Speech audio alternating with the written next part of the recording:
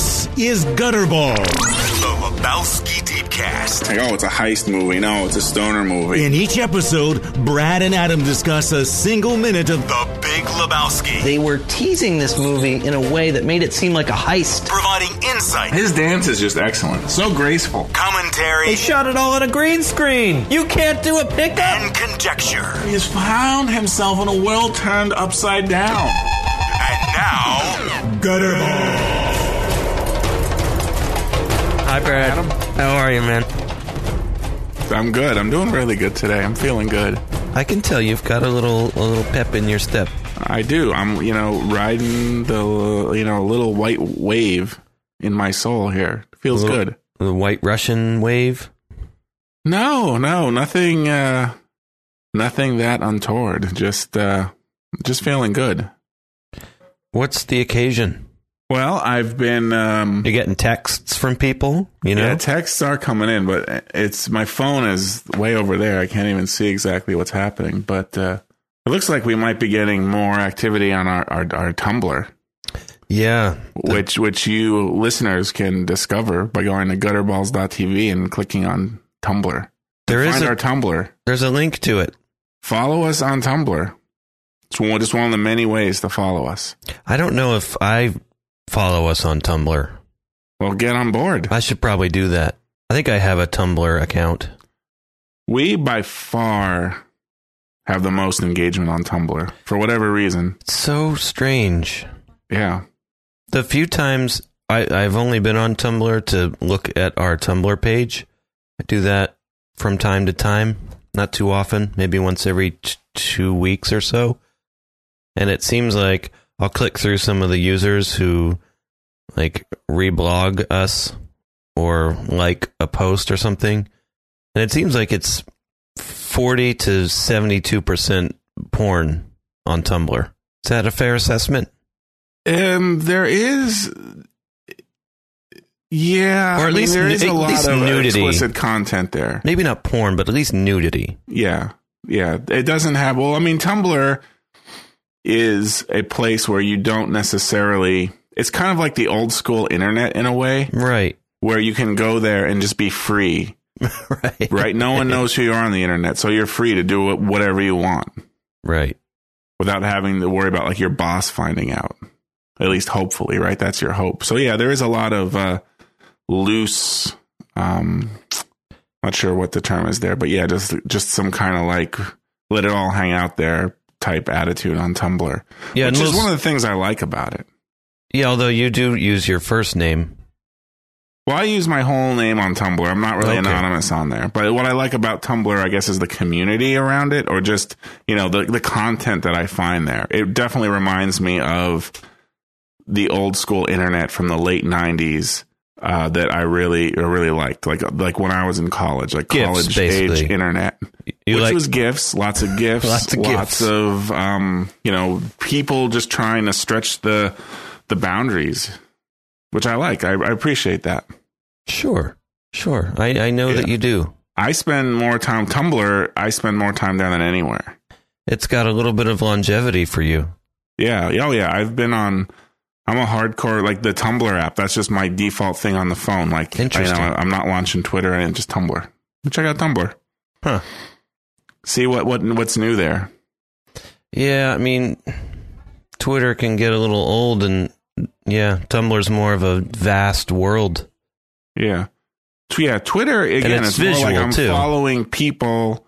Yeah, it's visual, and I'm just following such a random assortment of people. It's kind of like Pinterest for degenerates. Yes, I like that. I know. That's right up your alley. That's where it is.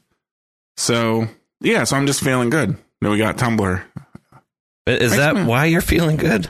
Well, right, if we really want to know why. So I think there's a couple things going on. One is I have been exercising every morning that'll help. The last several weeks, and it's just so good. It's made, I think, just a huge difference. I didn't realize you'd stopped, because weren't you doing those freakish, I was. P90X or some shit like that? Around November, I kind of fell off the wagon with Thanksgiving, and I was traveling for work, and I fell off the wagon through December. Plus, even then, when I was doing it in the evening, and doing it in the morning is different. Like after I get that done in the morning, like nothing can really bring me down. At least just the normal day-to-day stuff can't bring me down. Doesn't really matter anymore. I've built up a shield to it by getting that exercise out in the morning. I'm not sure exactly 3-hour-long meetings can't bring you down? No, even that, huh? Even that doesn't bring me down. I've tested it. Doesn't work. Wow. Yeah. I gotta do that. My back hurts, from that wave back in 90. Right. Did I ever tell you about that wave back in 90? You've told me about so many waves. Yeah, I guess.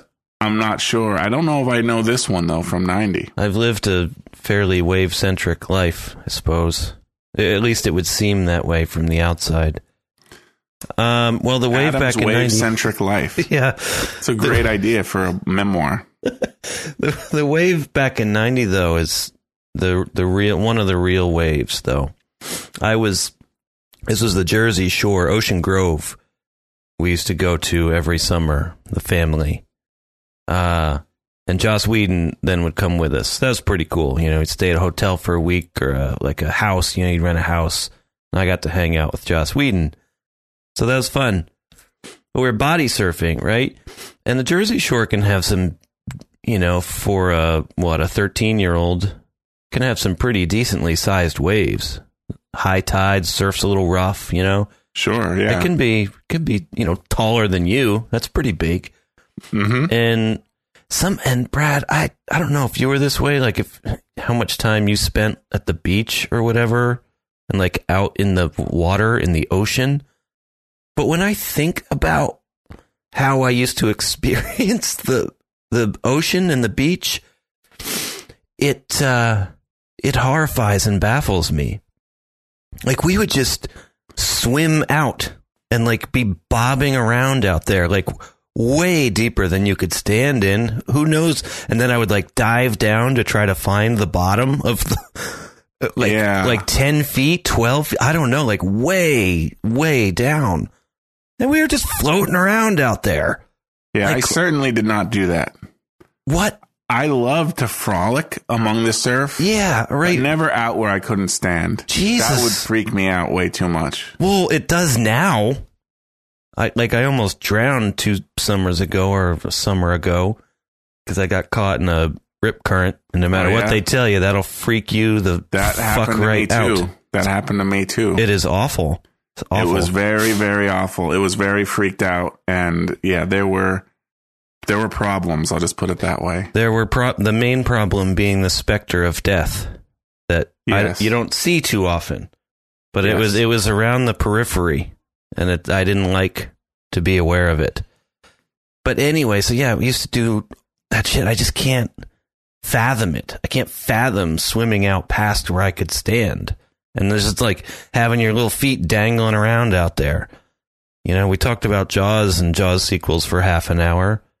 I knew that movie. I'd watched it many times. How can I have my feet dangling around out there like a little smorgasbord?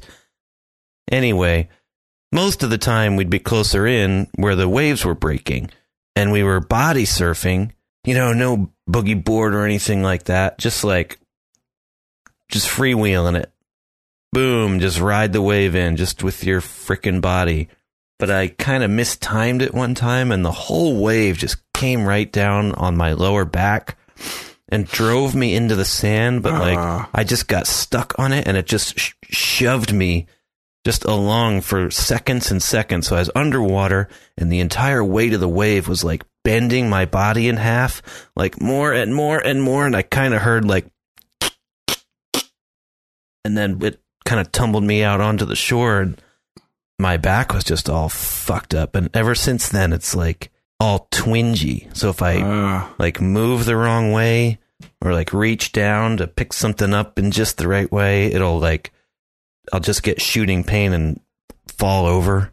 And so every once in a while, that wave back in 90 rears its ugly head, and I feel like it's doing that again, but it's been doing it for a couple weeks now. It just hurts. So yeah, you can't play around with those waves too much. Not too much. Although that kind of specter of cripplement it's part of the fun, perhaps. No, this was not a specter of cripplement. It was a specter of death, but different, though, when I was in the Riptide. The specter of cripplement, different specter you're talking about? Yeah, remember the whole different specter. Okay, different specter. I'm talking about... just the danger of it, yeah. The danger of that whole thing, right? Yeah. Like, I kind of enjoy it. That's my, like, goal. Even now, I'm almost 40 years old.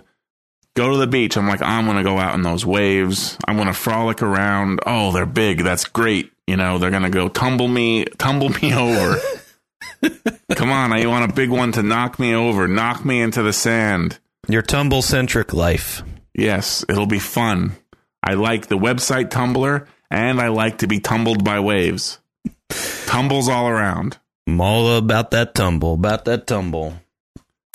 Yes, my Rip story... it was something. We never talked about this on the podcast. I don't think I know about this. You might not even know it. It involves paramedics. Oh, geez. Really? It got to that point. Oh, no. This was just a couple years ago. Was this North Carolina? Down at Outer Banks. Oh, boy. Oh, no, I don't know about this. There was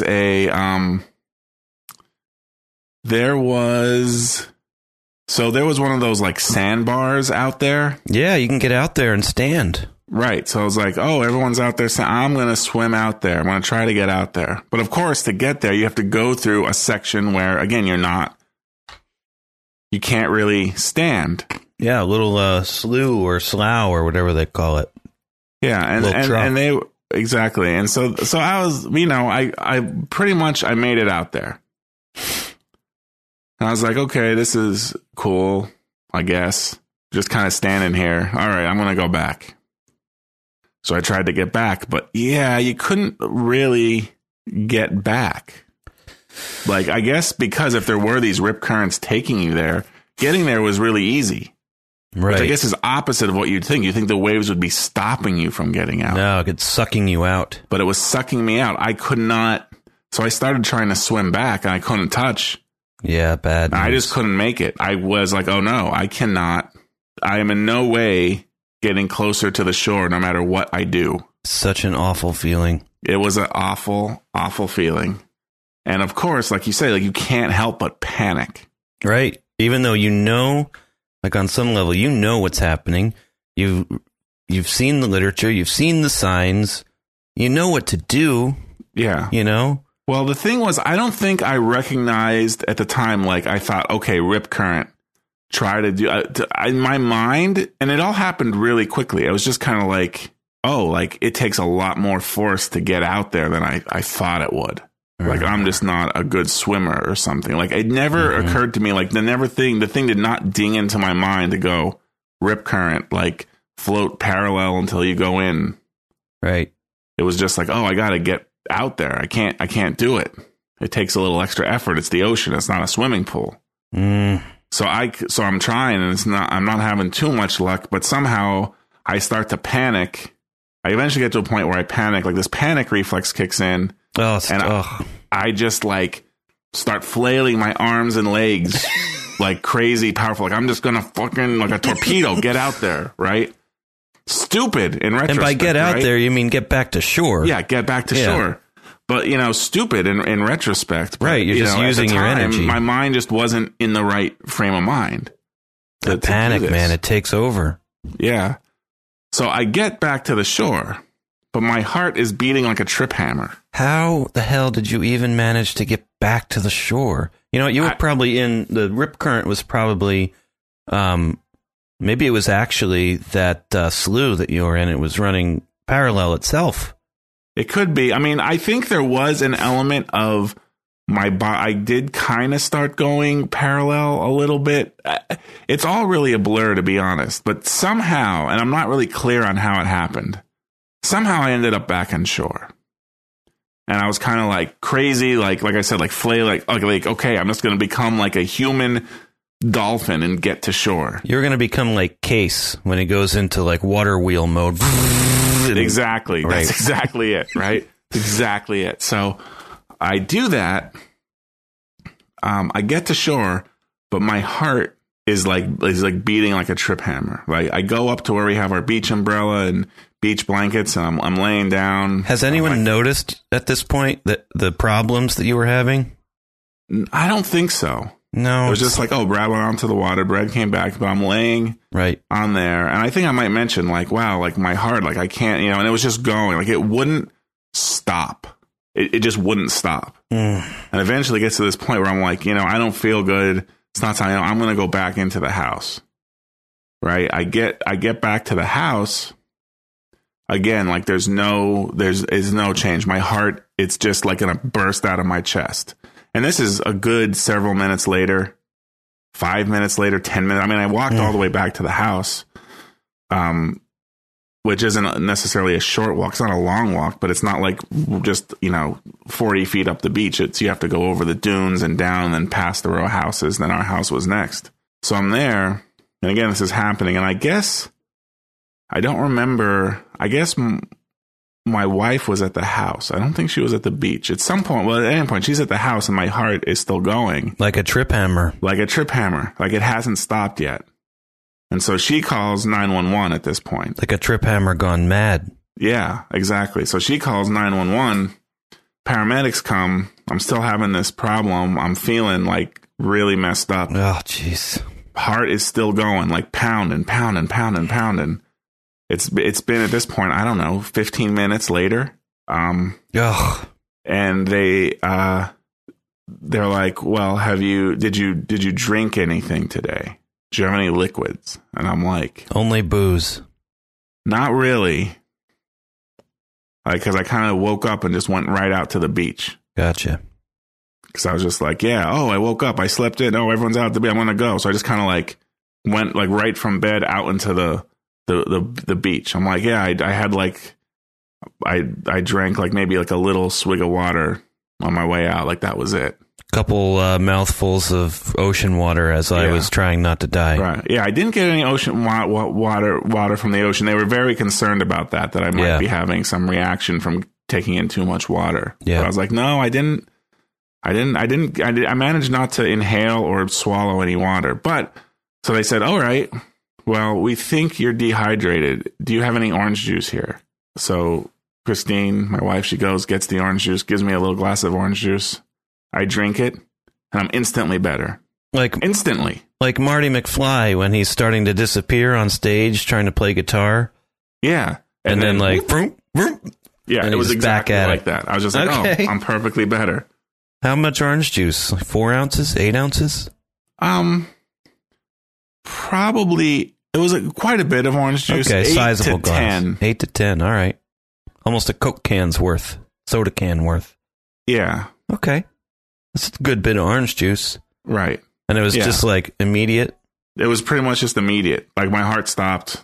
As soon as I got it and swallowed it, and stopped, everything was good. And they were like, yeah, you were dehydrated. This was like a symptom of dehydration. So you're dehydrated. So your heart's solution to this problem is to try to pump as much blood throughout your entire body as possible to like cycle what little water you have in your system, like as much. Yeah, I guess. I mean, I can only imagine like if I did not go on that wave, it's not like my heart would have just started doing that. But I guess a combination of being dehydrated with having this panic attack, like set off some kind of chain reaction or something like that. Well, yeah, it set off the trip hammer gone mad inside your chest. Yeah, so that was my adventure. So I didn't have that. I thought I saw a shovel, one of the little sand shovels that the girls had been using. It's blue, right? Yeah. Okay. I thought I saw it out in the. I'm like, oh, those assholes! They let the shovel get washed out. So I'm gonna go get it. It's not that far out. Swim. Got too deep. I couldn't stand. I'm like, shit. But I'm within like 20 feet of the thing. So I'm like, yeah, fuck it. I'll just keep going. And it's in like this, like, collection, this spherical collection of like seaweed and maybe a hypodermic needle. Well, no, that's New Jersey. This was in North Carolina. And the blue plastic shovel. But I get out to it and it's just a scrap of plastic. It's not the shovel. I'm like, fuck, that wasn't even all the way out here for that. And I turn around to go back. And it was like you said, I didn't really notice that anything was happening, except eventually I noticed that nothing was happening. I'm like, Right. God damn it, I am not any closer. And like, I start to like, just have that panic because it's like, fuck, I am getting tired. I'm not going to be able to swim much longer. Mm-hmm. And that's when the specter starts coming around and the heart starts beating a little bit and you start to fucking panic. But I did realize that, okay, I am not getting any closer because I am in a rip current. I did realize that I need to, but as like before that realization hit me, I was starting to like there was a little bit of darkness like around the periphery. The darkness was starting to envelop me a little bit. And I'm like, shit. And then the water seemed blacker. I'm like, this is how it ends? Like this? This is pretty anticlimactic. This is stupid. All for a plastic shovel. For a fucking plastic shovel? And this is how I go? Like, it's happening. It's fucking and I'm aware of it happening. That's terrible. But then it's like rip current. I'd float on your back and kick gently with your legs parallel to the shore. Just do it for a little while and see if you can make headway up or down the shore and get out of this thing. So I did that for boy, you really had to like command yourself to not freak out. You really had to just get a grip. And like your mind had to control your body. And I never experienced those two things acting so separately. 5 minutes parallel to the shore. It's like, okay, I feel like I've worked my way up and I was looking at, the house and I could see people sitting on the beach. They just see me swimming around out there having a good time. No big deal, right? They can't hear you yell, obviously. No, they don't see the specter. Only I see it. Right. Yes.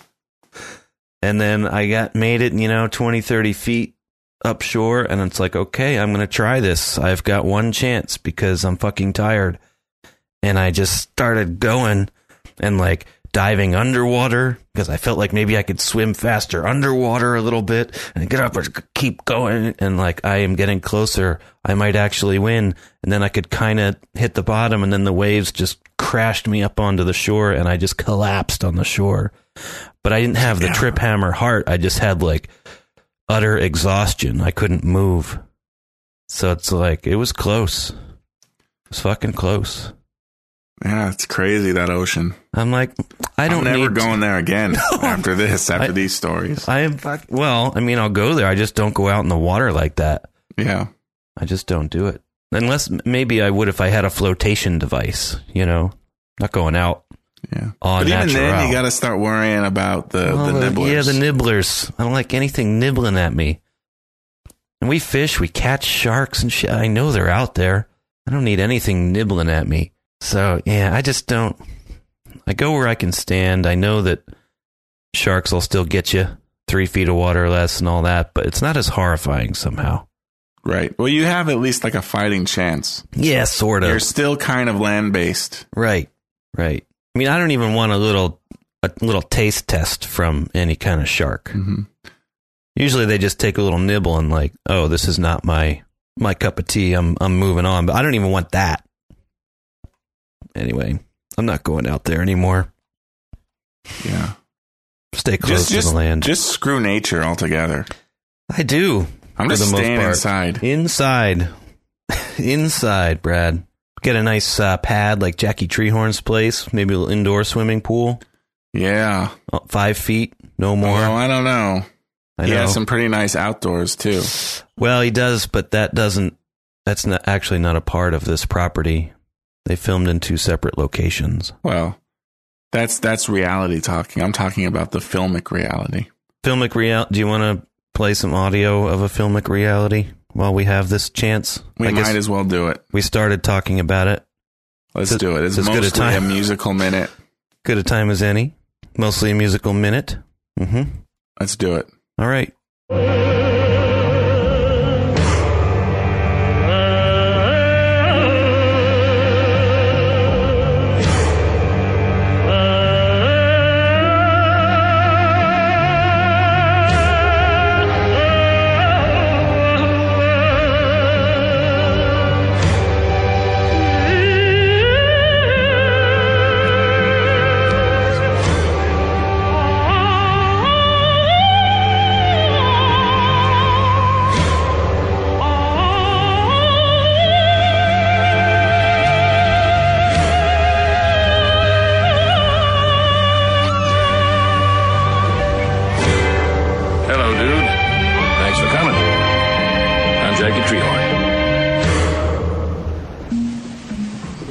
white pad you got here, man.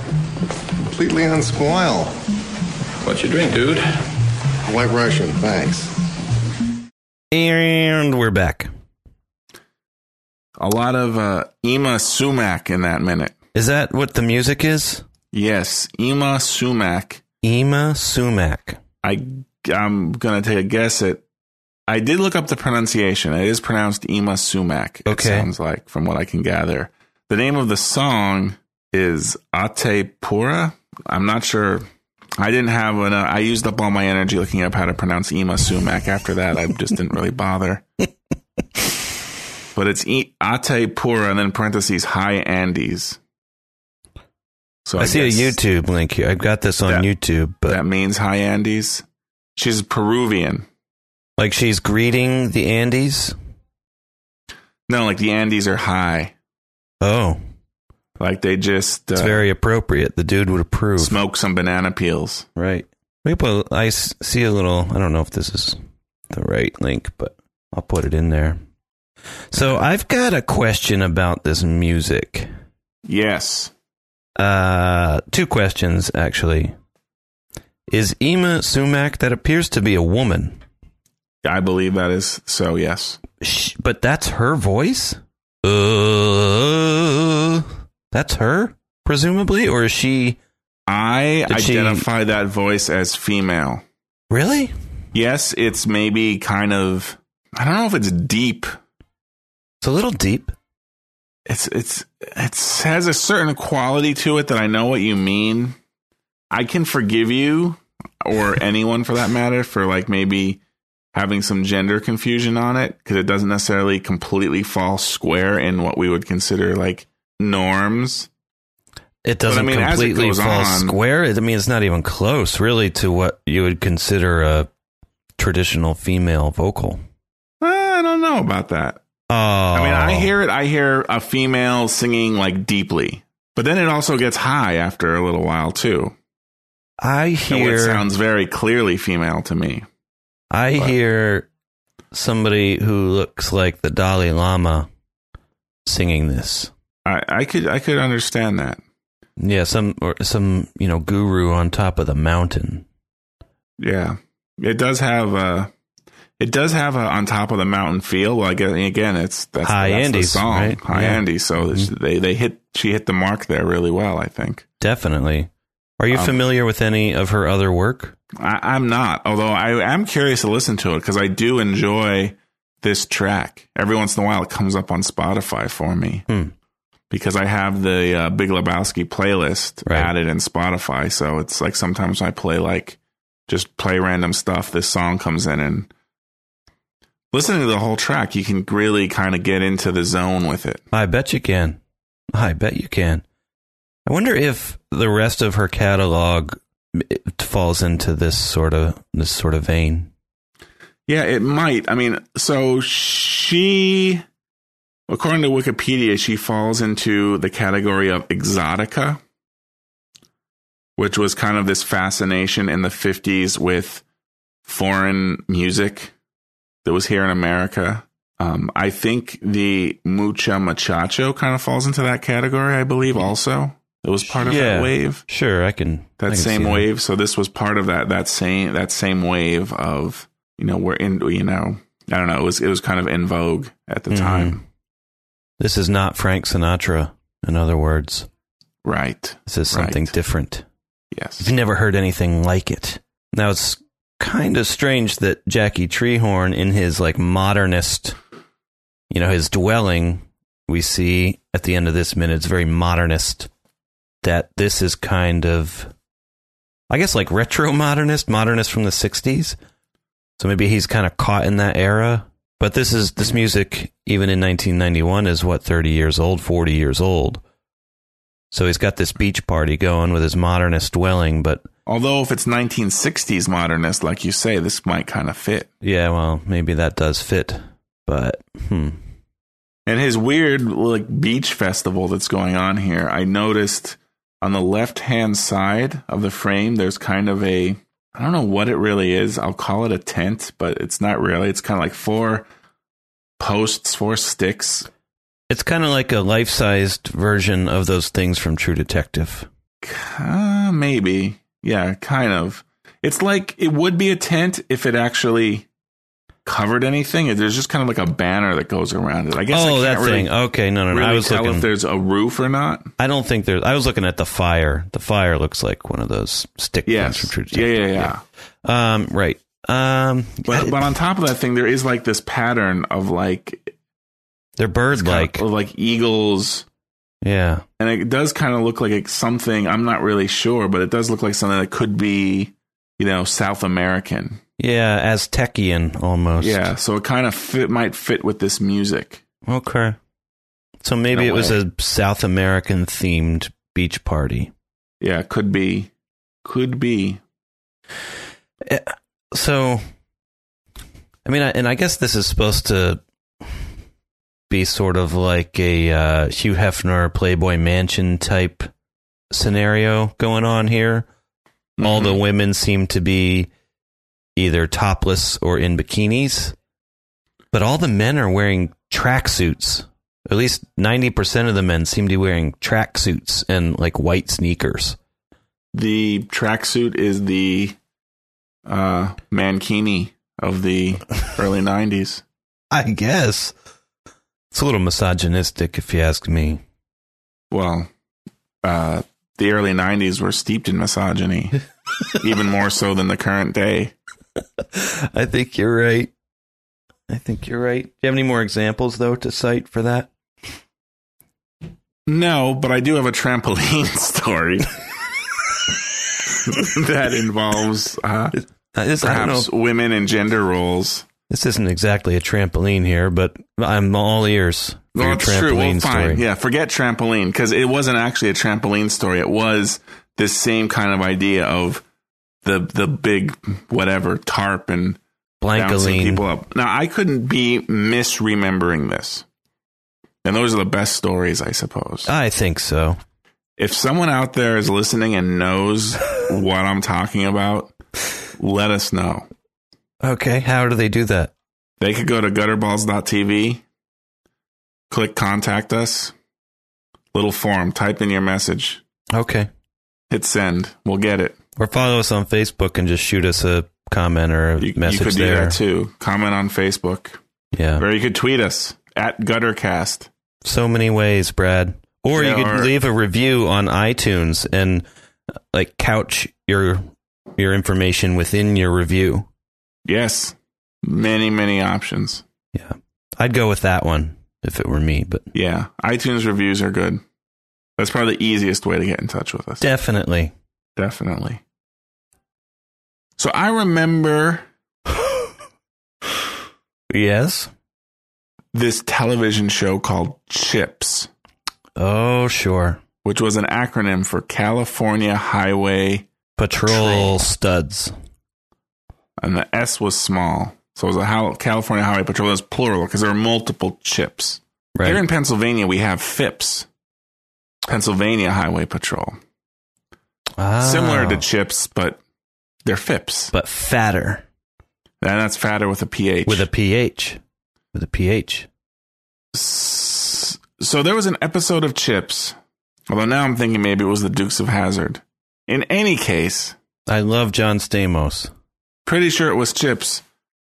They kidnapped, these biker gang kidnapped a girl. I think it was like a female chip.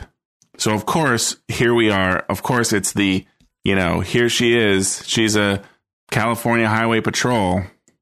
But of course, she's helpless, right, against this biker gang. She's a woman. Yeah. It's the damsel in distress syndrome. Mm-hmm. So, of course, Ponch has to go rescue her. Which one was Ponch? Ponch was Eric Estrada. Eric Estrada. Poncharelli. That's right. He had an apartment with nothing in it except a mattress on the floor and a tiny little pedestal with a phone on it. And I thought it was the coolest thing. Eric Estrada?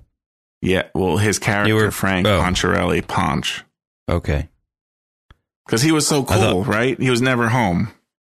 Right. Doesn't need any of that shit. Although, where's he going to bring the ladies? He doesn't bring the ladies home. He goes to the ladies, maybe. Or he brings the ladies home and is like, There's our mattress. That's all we need. No, I think that's actually why we've seen his apartment, because there's the scenes where he has to bring the ladies back from the disco. He's not trying to impress them. He's there for one thing. That's already been done. The deal's been sealed. Right. So this female Chip is being held by the biker gang, and what do they do to kind of torment her? They put her on a tarpaulin. They pap her on a tarp, and they start like flapping her up in the air and like laughing maniacally as she's helplessly tossed in the air again and again. Were there any shots from directly above? I don't think so. Okay. Was she disrobed? No. Was she in uniform? I think so. Probably. Hard to really remember, but I think so. That probably really gets the biker gang types off. Well, so I guess it was like the network television version of like, how do we visually portray that this woman is in peril? Right. And they couldn't, it's network television. I'm pretty sure this show aired pretty early in the evening too, so it's like they can't go too far. Right. It's television. It's like early 80s, really early 80s. Sunday at 8 p.m. Yeah, they can't do much. So they did that. And there's a deeper message probably. There's an unspoken message. There's an unspoken message. There is. And it will remain unspoken. Well, okay, we know. But here we have a similar situation, except in this case, and or maybe this is a good point, right? It's the same type of stand-in in some way. Here they're enjoying it. It's consensual trampolining. Right. That guy is really excited. Yeah, that Weird Al guy. Yes. He is loving the shit out of this. At least. Yeah, now, he's really, really excited. Is he loving it? I think I would be that excited too, though, if I was in his shoes. Is it because of the exposed breasts, or just the all-out adrenaline rush of flinging a human into the air? I think it's a combination of the whole thing, right? It's the scantily clad woman, the adrenaline rush of flinging a human. It's just the whole scene of debauchery happening in this beach situation. Yma Sumac is blasting on the beach sound system. Yeah. It's just an experience. You don't have many of those in your life. You know what I mean? Yeah. So you really eat it up when you got it. Exactly. You dive in, man. That would be me. That's all I'm saying. I found the topless female trampolining world championships here. That's an actual thing? I don't think it's real. It's not an actual competitive sport. It's kind of like wrestling. It's like entertainment only. I think it may be satire, but they're essentially a link for it. If this wasn't a family program, we could put the link in the show notes, but yeah, because I think this guy that is in it might have been in Bridesmaids, but I'm not sure. So, too bad. One more thing about Yma. Is that what we say? Yma Sumac? Yma Sumac, yeah. Technically, the last sound is pronounced as one of like a click in the back of the throat. Sumac? Something like that. I mean, I can't really say it's just described that way to me, but I will say that most people don't do that.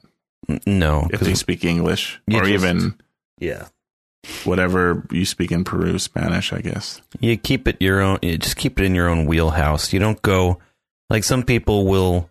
They do it with like names of cities. This just happened today. Somebody we know was like, I don't know. We were in Roma, then we went to Napoli. No, you were in Naples and Rome. Come on.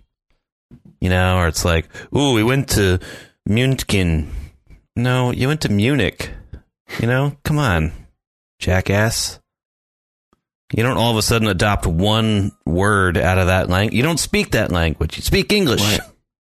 I mean, if you were speaking that language, that'd be perfectly acceptable. Yes, of course. Absolutely, yes. It would be weird to say Munich if you were speaking German.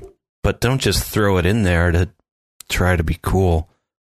So anyway, that's the lesson. Just don't ever try to be cool. Don't try to be cool. If you're trying to be cool, it ain't cool. It ain't cool. You just have to be cool. Be cool. Be cool. Don't try to be cool. Exactly. Thank you. We can tell you're trying. Oh, there's nothing worse. That is the least cool thing you can do. Cool. Just be cool. Are you going to flip your collar up now? You slick your hair back? Be cool. Try to be cool. Yma Sumak's other song, I looked, Go for Mambo. Go for Mambo. Go for Mambo. Gopher Mambo? Yes. Okay. Sounds perfectly femalian. Like I hear it, that's a female. But this one, this, what's it called? This track here? Ataipura. Ataipura. Just does not sound female to me. You just have watched this movie too much and had the Dalai Lama in your mind for too long. It can't be shaken. Or, you know who else it kind of sounds like singing is that Wes Anderson uses him. He's Gene Hackman's sidekick in the Royal Tenenbaums. What's his name? I don't know. I can see him. I don't know that he sings. No, of course not. That's who I picture singing you picture this, him. though. Got it. Yes. Okay. I mean, maybe he might have a fantastic singing voice for all I know, but I picture Gene Hackman singing this song. Anyway. Yeah. But okay, so here, is this possibly a non-diegetic piece of music? Or are we to assume, I see a guy playing some drums by the fire there, are we to assume that somewhere in this crazy-ass scene of debauchery, there's music, a source of this music? It's a good question. Because the music doesn't have that outdoorsy open air quality, like wind, like wind blowing through trees. Right. And would they be while the scene is running slowly? Yeah, why is the film music is slowed? Would the music be obliged to slow down along with it if it was diegetic? I'm not sure. I kind of feel like it might be, though. But it's a very slow track in general. True. It's perhaps why they picked it. Just it has that whatever you were talking about, that exotica feel, but it is also it just does kind of have that molassesy quality to it. So I don't know. It seems like most times if the music is going to be assumed to be playing in the scene, they will, at least at some point, put an effect on it, like put some EQ on it, to motivate that. Every time we've come to this question, it's always been like, oh, this is totally non-diegetic. They're like, oh, wait, no, here it happened, right? Mm-hmm. There's something, like maybe it doesn't start out that way, but then it changes that way. Oh, no, it's the music in the car. You just heard it ahead of time, something. This doesn't have anything like that. Like I said, the only thing we could give it is that it does end like kind of perfectly with this scene. So at least if it is non-diegetic, it doesn't contaminate any other scenes. No, it doesn't. And there is that crazy ass stomping around drummer. But he's not playing this music, he might be playing along to it, but I don't get the feeling that this music is actually present in this scene. Yeah. I'm going to say this is the exception that proves the rule to the non-diegetic or the diegetic rule, I should say, of Big Lebowski. I think we're going to have to go with that. I'm calling it. It's non-diegetic.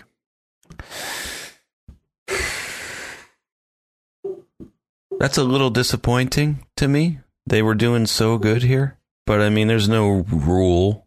They were just mostly making consistency the music. Is the hobgoblin of little minds, Adam. Who'd you steal that from? That's a very I thought that was a very common piece of folk wisdom. Well, maybe in Hazleton. Perhaps, while we're eating all the pits. Consistency is the hobgoblin of little minds. On. Yeah, I gotta look it up now. It's a phrase. It's from Emerson. It's from Emerson in his RW? His reliance, his essay Self-Reliance. Oh. The full quote is, "A foolish consistency is the hobgoblin of little minds, adored by little statesmen and philosophers and divines." Oh my God. Oh. This essay is an analysis into the nature of the aboriginal self on which a universal reliance may be grounded. I didn't realize you were so into RWE. Yeah. Wow. That tickled me. Tickled me a little bit. I could understand the first time, hearing that from my mouth. I could understand that for the first time. The hobgoblin. I mean, I wouldn't put it past you to use a term like hobgoblin, though. That's the thing. Hobgoblin. Boogeyman, bogeyman, goblin. We've got specters, hobgoblins. Apparently, a hobgoblin is a mischievous, albeit good-natured goblin. See, I don't agree with that too much. But what do I know? Yeah, a goblin is... I know how good-natured they are. I think... is evil or mischievous, whereas a hobgoblin is more amusing. See, how can he be friendly and troublesome? If he's causing you trouble, he's not that friendly. Right, yeah. So you think they were like, we've done enough with the diegetic music. We really just want this Yma Sumac song in there. Fuck they motivation. Or, maybe they're that... Because here's the thing. Maybe you could say that song, maybe that is the music playing here at this party, but, they never bothered to do the little effect. I mean, they do... But they ramp the speed. They ramp the speed, and as they do it, you can start to hear the sound of the people on the beach. Right, other sounds from the party, people laughing and cavorting, and maybe a dog barks or something. But that's your opportunity. Other sound comes in, they ramp it, it goes from ultra slow motion, and it speeds up to normal speed as Jackie Treehorn approaches from out of the darkness. And we jib down, we crane down from high up down to eye level with Jackie Treehorn. He comes up, he approaches the camera, boom, front and center. So there's a visual cue that we are like entering, regular reality, and there's an audio cue with the sounds of people laughing and carrying on. So, I think the sound lowers, the music lowers a little bit, the volume, but there's your opportunity to, EQ it, make it a little tinnier, make it sound like it's happening outdoors. There was your opportunity, and they chose not to do it. Because it probably didn't work as well. They weren't going to, just because they wanted to say all the music was diegetic, sacrifice what worked best in this moment. I have to say, this whole Jackie Treehorn coming out of the dark and the speed wrapping up, I never really appreciated this shot all the many times I watched the movie. I never really stopped to appreciate it until now. It's quite a shot. It's quite a moment, too. It's pretty epic, and I believe it's their quote-unquote money shot of the movie. Because if you look at this beach scene, especially when it first starts out, they're outside, first of all. So, you're not in a controlled, set. You're not inside. You're not on a sound stage. You're outside. You're on the beach. So you're next to the ocean. There's probably wind. It might rain. You got to make sure it's not going to rain. It's not going to be too windy because now you've got a fire going, a giant bonfire. You've got animals, Brad. There are animals in the scene. So you're working outside with multiple fires, actually, with animals at night. I mean, holy shit. And you've got slow-mo ramping into regular motion. You've got nudity. So it's like you don't want to just have her out there trampolining around for 10 hours straight if you can help it. If you look, when we cut to this wide shot, if you look in the background, there's a giant rock, like a cliff in the background. The bottom of it is lit up, ostensibly motivated by the huge fire, but really it's just lit with a light. And the top of it has this blue slash of light crossing against like the top 20% of the rock. I mean, holy crap. That's like probably an Aries sun. It's probably a 20K, 20,000 watt light to get that amount of light up there that far. Send you a link to an Aries sun. They are monsters, monstrosities even. Oh, there's a 60. Holy shit, maybe it's an Aries sun 60. No, that's just a 60 watt. It's probably a 20K. My point is that I'm agreeing with you. It's quite a shot, especially with the technical elements to it. Slow-mo and the ramp and right. I mean, and this actor, this Jackie Treehorn guy, just nails it too. Nails it right up into the camera. And right up into the camera. He's staring right into the camera. We are seeing through the dude's eyes at this point. Right. Yep. And there's a crane involved. Starts up high and comes down low. Yeah. I mean, so much. It's such an epic introduction to Jackie Treehorn. I mean, it's fitting, right? We've heard of Jackie Treehorn. It had to be something epic like this. And here he is, right? Yes, totally epic. He's wearing this white suit with a red button-up shirt, but the top button and maybe one more kind of saucily unbuttoned, kind of devil-may-care. He's sort of like, he's kind of the dude's alter ego. I guess if you had to say there was an antagonist, if the dude is the protagonist, Jackie Treehorn might be the antagonist. So think about it. They have similarities. They both like to take it easy, have a good time. But whereas the dude is lazy, Jackie Treehorn he likes to make money. He's motivated. He's successful. That manifests in, a career in the smut business because he likes his devil-may-care attitude, whatever, having a good time lifestyle. But I don't know. I have not thought that through. No, yeah. Well, and also it's what sets off the action of the movie. True. Right? His thugs come over. He's the only one formidable enough to really, give the dude some serious trouble. I mean, other people threaten and the dude worries about it, but. Mm-hmm. And the dude, those thugs come rough him up a couple times. The dude gets drugged. Yeah, he's really working him over in this movie. Also, Jackie Treehorn gives the dude his due respect. He refers to the dude as dude. Hello, dude. Yeah, very true. But you gotta give Jackie Treehorn some props for that. He might be the only one out of this crazy cast of characters. Well, Brandt calls the dude. True. But he goes back and forth. After the dude has to explain it, though, isn't it? Or maybe not. It's unclear. I'd have to redo. Pretty sure he calls him dude. I mean, he goes back. He does call him Mr. Lebowski sometimes and dude other times. And the dude's landlord calls him dude. That's true.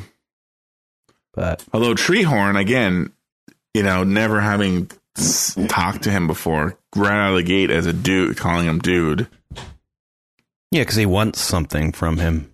He wants the information. It just goes to show how, But also, he's done his homework. Yes. Yeah. He's been watching Jeffrey Lebowski. He knows more about the dude than the dude probably knows about the dude. It could be. Ben Gazzara, Jackie Treehorn. Ben Gazzara. Right? Isn't that him? Could be. Has he done anything else worthy of note, or perhaps even better, unworthy of note? Anatomy of a Murder. I mean, he's been acting forever. Cat on a Hot Tin Roof. Oh, yeah. He's old school. Now I feel like he's someone we're supposed to know, and we're just... we should at least be aware of him outside of... we don't know. outside of The Big Lebowski. We should probably know any of these movies. Big Lebowski, Jaws, and Star Wars. We should probably watch another movie at some point. I watched Texas Chainsaw. Got 4.8 stars. The original? No, that's the Texas Chainsaw Massacre. I just watched Texas. I think it's just called Texas Chainsaw. Texas Chainsaw. Yeah. Well, everything's getting shorter. Attention spans are getting smaller. No one has time for a Texas Chainsaw Massacre. No. You don't have time for a Texas Chainsaw. Just the Saw. Pretty soon it's just going to be Saw. You're going to have a movie just called Saw. They're just going to get rid of everything else. That would be stupid. Yeah, that would probably never happen. He 133 credits on IMDb for that's as an actor. Is he still kicking? Is he still kicking, Ben Gazzara? His last credit in here is 2011. There's some really flippin' bizarre ad on IMDb that is not letting me read anything. There's just a giant pair of eyes pasted over Ben Gazzara. Oh, I hate that. It's for Lucy.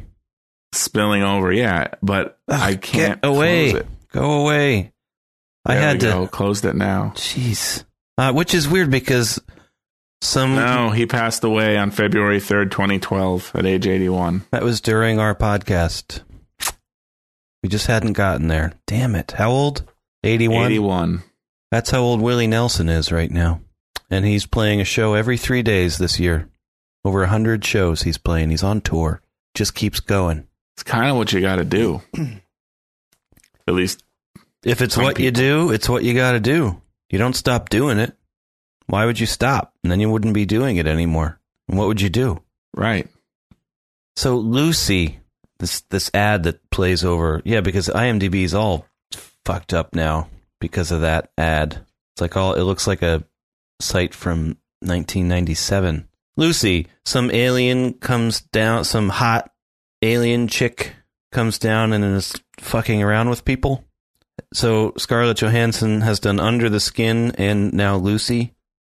Lucy is not an alien. That's what I've heard.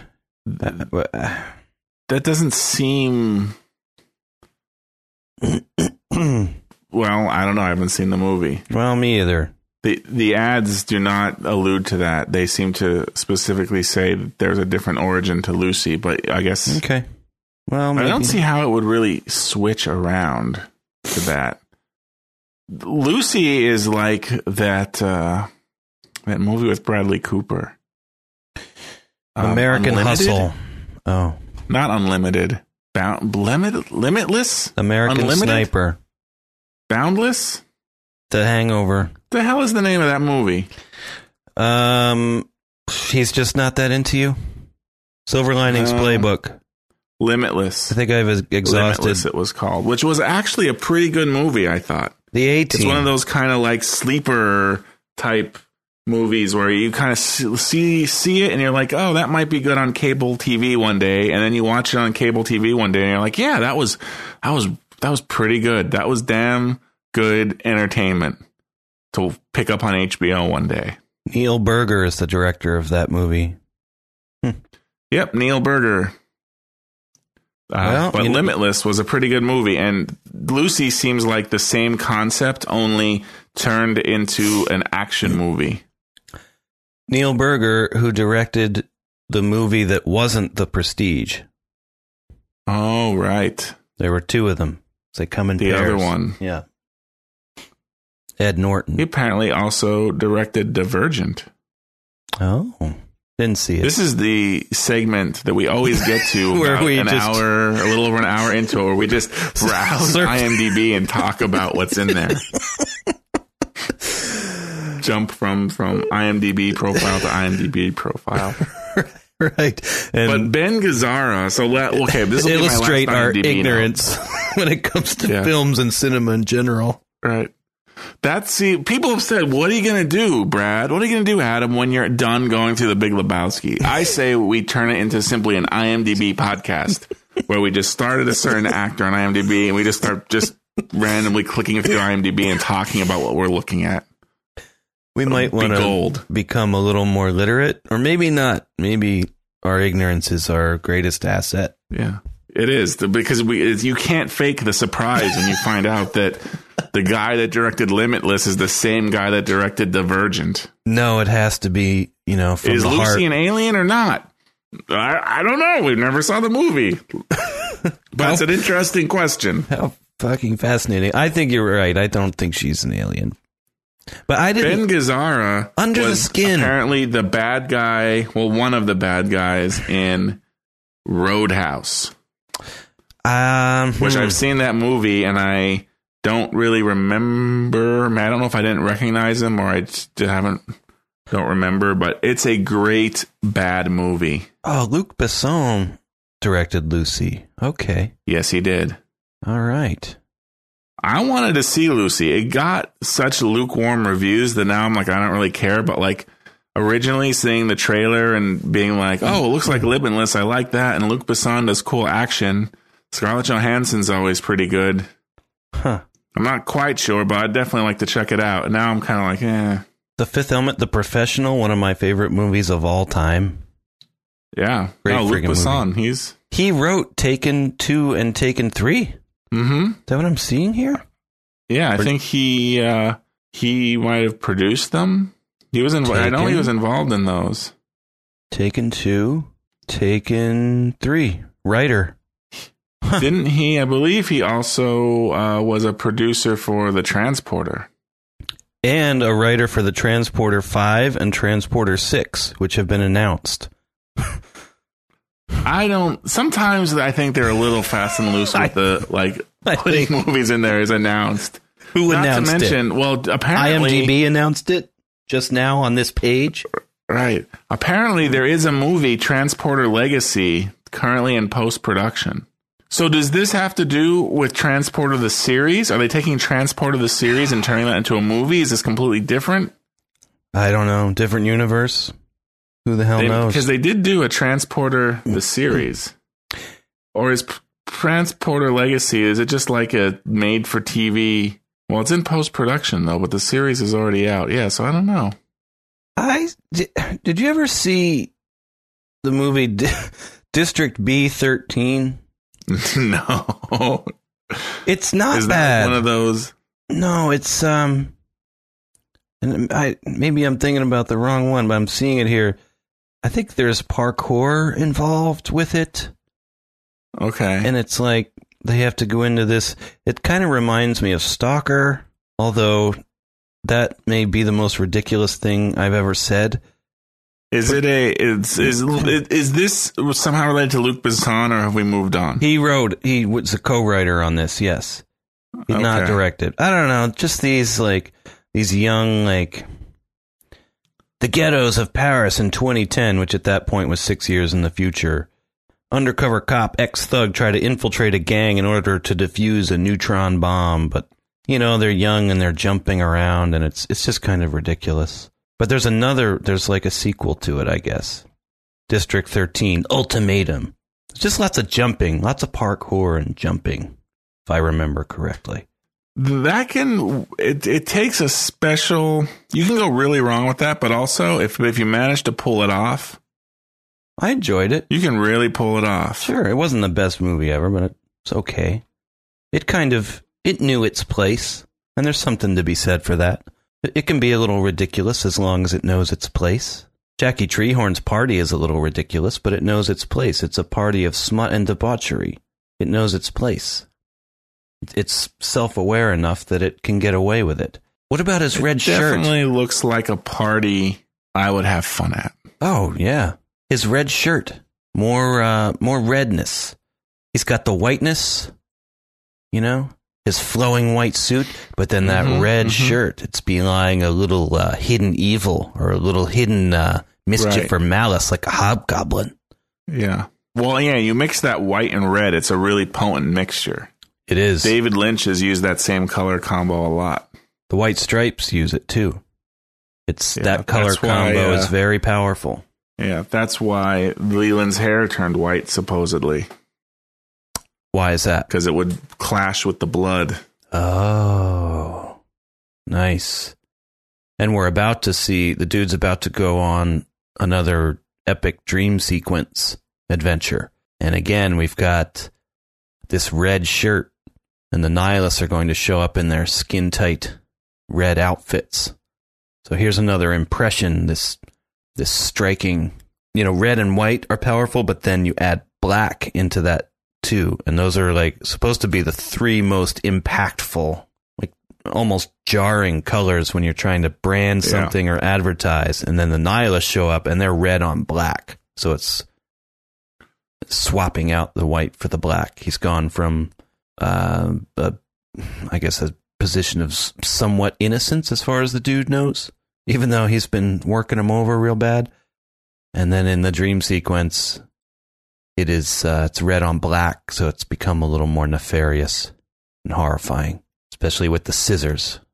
Gonna cut his Johnson off. Hello, dude. Thanks for coming. I'm Jackie Treehorn. So we got anything else? Besides just not being able to understand Bunny owing him money, I just don't.